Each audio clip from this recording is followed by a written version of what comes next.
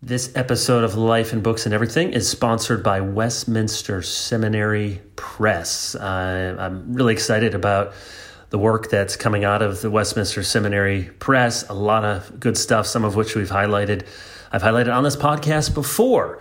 In particular, they are publishing a new old work, John Witherspoon's two treatises on justification and regeneration, practical writings on saving faith. This is a work that I helped to provide an introduction for and edit, and is really exciting to see this come out in print because it was a really well-known work, and that's what we're talking about on Life and Books and Everything. So this is a part of the Library of Presbyterian Classics, which the press is putting out. Healthy doctrines of justification and regeneration have always been essential to the Christian's faith and knowledge of God, which is why this work, more than just a historical curiosity, is important and hopefully edifying for the Christian. One of the most influential works on the topic back in the 18th century was Witherspoon's essay on justification, and then the companion piece, which came out few years afterward, his practical treatise on regeneration, which hopefully can also point a new generation towards saving faith in Christ and help us understand these key doctrines. Both are reprinted in this volume, and I've provided some helpful notes and a new introduction. Visit WTSbooks.com to pre-order and rediscover this classic work for today.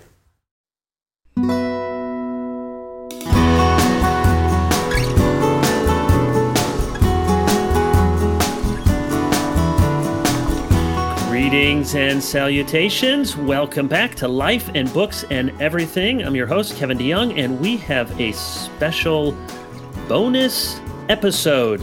I am joined by my friend and also the president at Westminster Theological Seminary.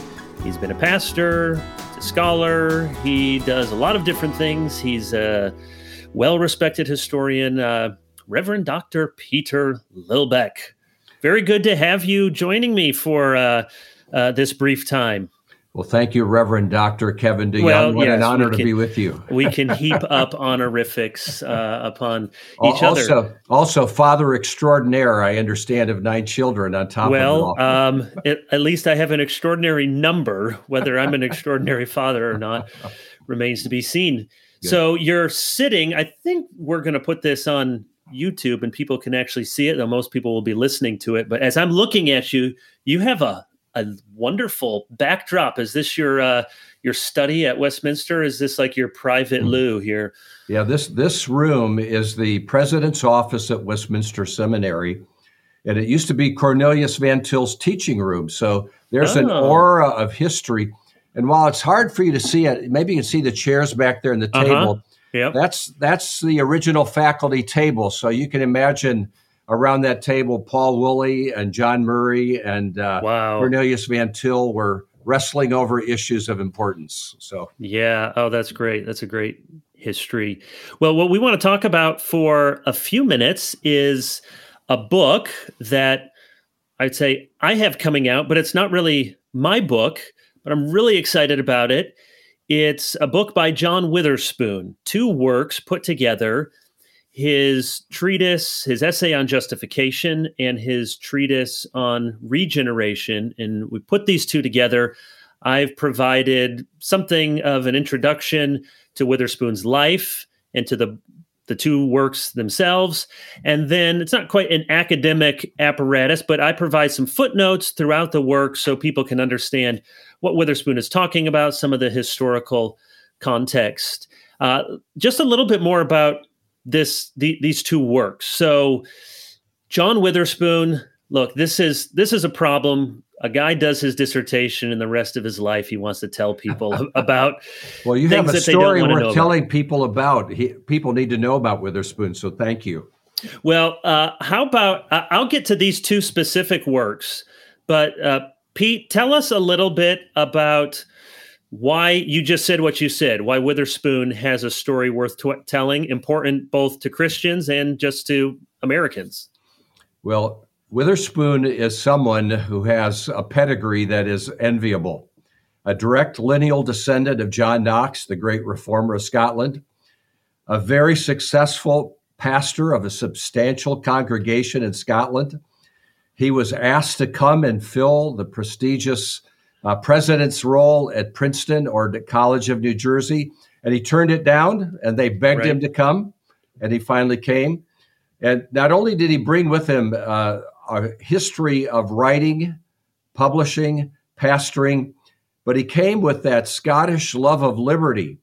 And he came at just the concatenation of history when there needed to be a man of intellect, faith, and courage to lead a wonderful, scary moment in time, which is, should we really become an independent nation? And so he not only was a leader that people looked up to, but he was a trainer. And as the process of his training, he ends up training a future president, a vice president, Supreme Court justices, senators, congressmen, the list goes on, educators, journalists. So an extraordinary swath of influence. And there's still, as far as I know, a statue of John Witherspoon at Princeton today. So go and see it before they take it down. Yeah. Oh, that's a wonderful sketch of Witherspoon's life, 1723 to 1794. He comes to America, as you said. They asked him. He turned it down in 1766. He finally comes 1768. As far as we can tell, his reason for saying no was a good reason. His wife didn't want to make the transatlantic voyage with a number of their children. Not all of them. Some of them were older, but with their children. But she relents in 1768. And in a wonderful providential moment in history, who is the first person to greet him at the docks in Philadelphia but a Hodge? Isn't that amazing? Yeah. And of course, whose descendant will soon be Charles Hodge. And so he was instrumental, John Witherspoon, not only, as you said, as a pastor for half of his career in the Church of Scotland, and quite a controversialist and quite a well-known, well-regarded pastor. Say more about that in a moment. But then he comes to take over the College of New Jersey, which at that time, we think it's Princeton. And it did have a succession of impressive presidents who had a penchant for dying, which is why he had to come and take over. But you got to remember, this was really, compared to where he was coming from in Paisley, which was a booming textile city outside of Glasgow, a congregation of some 1,300 people. They had to enlarge the building to seat all the people that were coming to Witherspoon. And then he comes to what really is backwater, backwoods, Nassau Hall. That's all they have to be the president. But he did because he believed that he could train ministers. In fact, one of the people that convinced him to come was George Whitefield, who said famously, every gownsman can be a legion, meaning you can come and you can train up people and you can send them off all across this new continent. And then, as you alluded, he trains a whole generation of statesmen and becomes most famously the only clergyman to sign the Declaration of Independence. He would famously wear his Genevan bands there at the Continental Congress and preach really one of the most important sermons in the history of this country. That's not an exaggeration. In May of 1776, he said to his listeners at Princeton, you'll allow that this is the first time I've introduced politics into the pulpit. And the first half of that sermon was really a good old-fashioned evangelical, come to Jesus, you're sinners, you need the cross sermon. And then the second half talked about how the rights of liberty with religious faith are connected to the rights of liberty with civil government, and connected the two and made an earnest plea for independence. Pete, we've had opportunity before, just recently, to see some of the sites in Philadelphia. Why was this so important? And we'll get to the book itself in just a moment, but just say a little bit more about that impulse toward liberty. John Adams famously called Witherspoon an animated son of liberty. Why was that so important, and what role did he play? Well, one of the amazing things is when in the British Parliament, one of the spokesmen who had known something about the American context said, Cousin America has run off with a Witherspoon, with a clergyman. Yeah, with a Presbyterian parson, something like that, yes. That's right. So when you look at George Washington's army, all of his generals, except for one, were Presbyterians. That's not an insignificant fact because the Anglican tradition obviously was not real happy with the formation of an independent nation, breaking from the mother country and the mother church and the head of the church. The Presbyterians had a long struggle with that tradition, and they were willing to stand with the independent movement. And Witherspoon gave to them a sense of an intelligent, intellectual, and religious leadership. And he played that role so significantly that when you go through the journals of the Continental Congress and you look at who served on what committees, as a good Presbyterian, he served on more committees than any other member of the Continental Congress. So his leadership was felt all across the entire founding period of America. And of course, his real leadership for the church happens just as the new Constitution is being developed. He is presiding over the General Assembly, creating the Presbyterian Church in our country.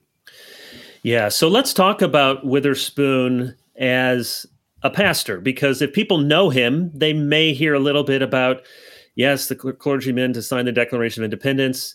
The actress Reese Witherspoon, I'm told, claims to be a descendant. Though I've heard that. Though I think the Daughters of the Revolution, I think they debate and dispute that lineage. But we'll let Miss Witherspoon do as she pleases. So he's well known, if he's known at all, for that. But one of the burdens in my study of Witherspoon was to try to reintroduce him, not only for those accomplishments, but really as a winsome Reformed apologist. And those two aspects of Witherspoon, he never separated, and we shouldn't separate either. And there's a whole half of his career in Scotland in particular, where he's a parish minister at two different congregations in Beath and then in Paisley, each for about 10 years. And he writes a number of really impressive works. And two of those we've put together, and it was a joy to work with Westminster Seminary Press. And you have a very excellent team there for this book that's coming out, which is really, it sounds cheesy, but kind of a dream of mine to see Witherspoon, because these two works in particular were really highly regarded. I don't know if people can see these. These are two of my prized possessions. These were both gifts. One was a gift from my previous church, and one was a gift I think Alistair Begg found for me when he was in Edinburgh. So this is an original copy, Witherspoon's treatises, with the introduction by William Wilberforce. So I won't crack it open, but this is original 1830. And then I have this one, which is the treatise on regeneration, the first edition from 1764. Oh, there it is. Get it in the camera. So I put these prominently on my shelves. Don't let my kids touch them. So that's how much I'm fond of these.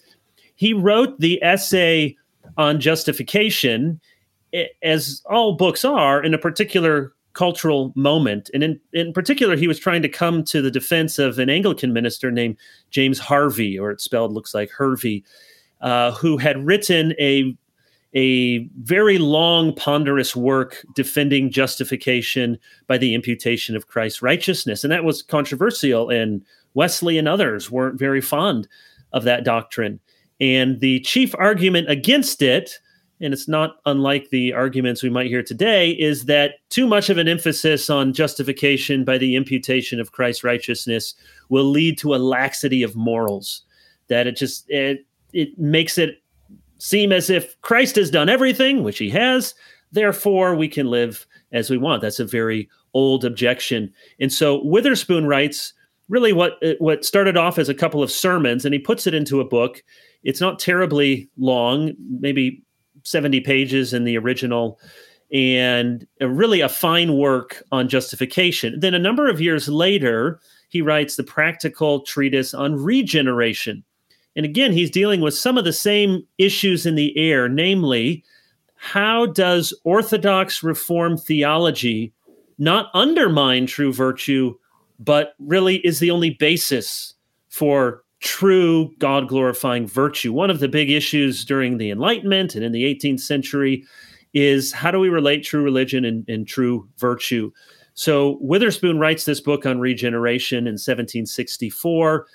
And I imagine that most of the listeners here and watchers have probably never read anything by Witherspoon. And you may think, well, 18th century isn't that when Jonathan Edwards wrote? You need to disabuse yourself of that. Edwards wrote in a very different sort of style and different complexity. Witherspoon, I find even today, is a very clear author. Lots of organization points, subpoints. His sermons are very clear. They're not difficult to understand.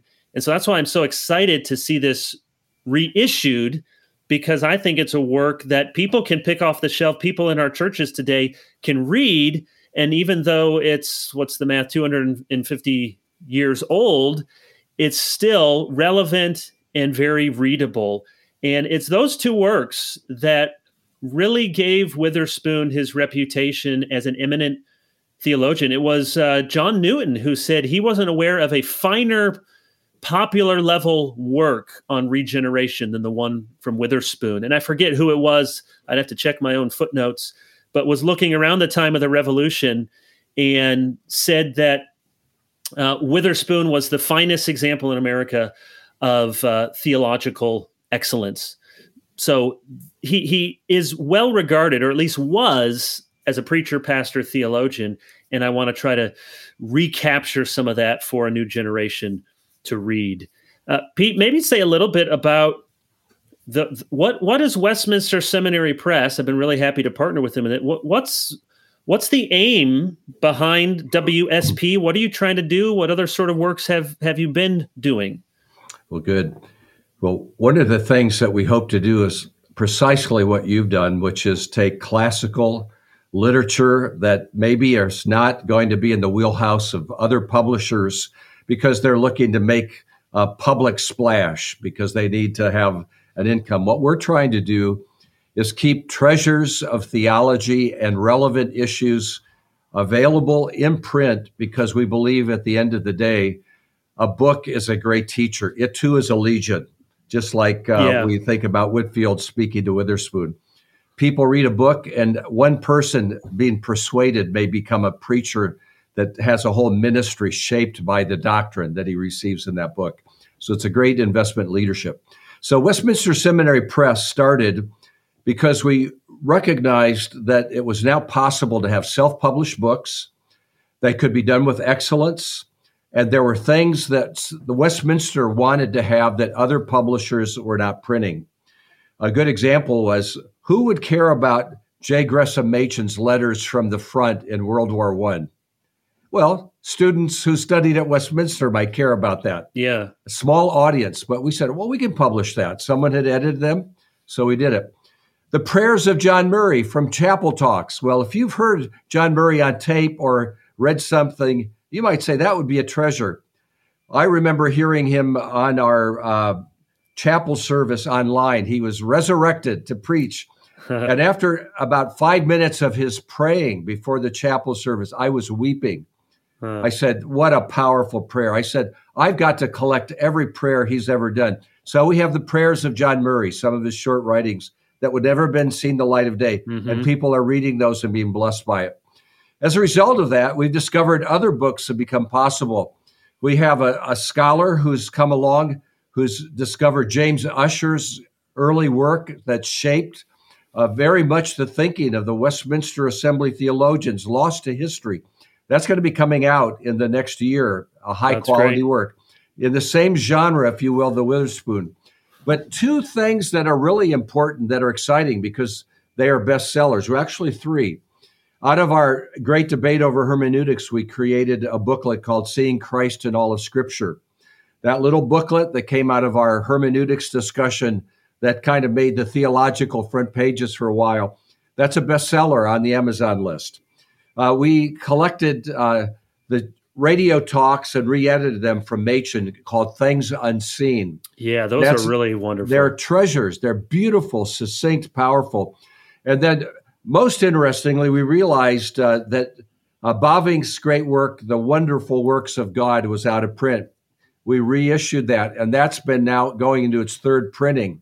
And it's a wonderful gangbusters work, introducing people all around the American and English-speaking world to Bavinck's theology in a shortened form but with life-giving energy. So this ministry has now got legs. We have a whole staff working on it.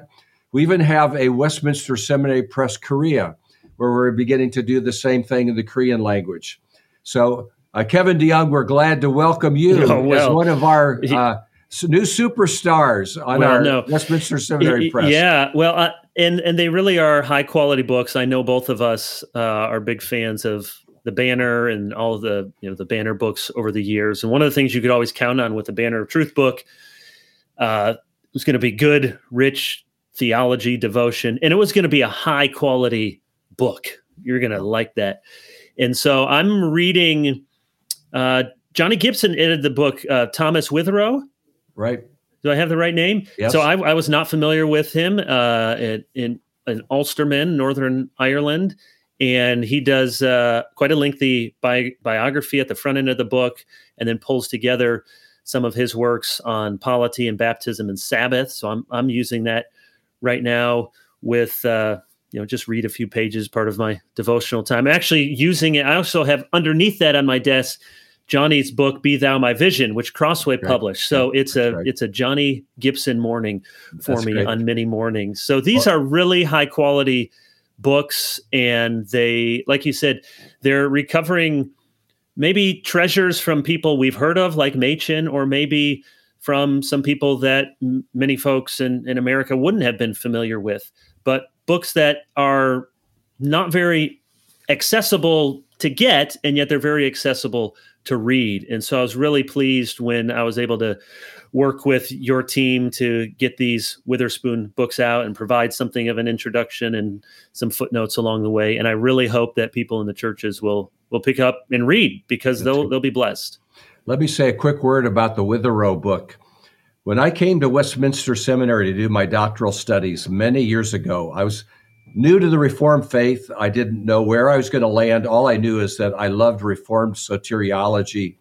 And I was given a book by our good friend, Dr. Joey Pipa, fellow classmate. Mm-hmm. And he said, I've got this mimeographed book by a man named Witherow on the Apostolic Church.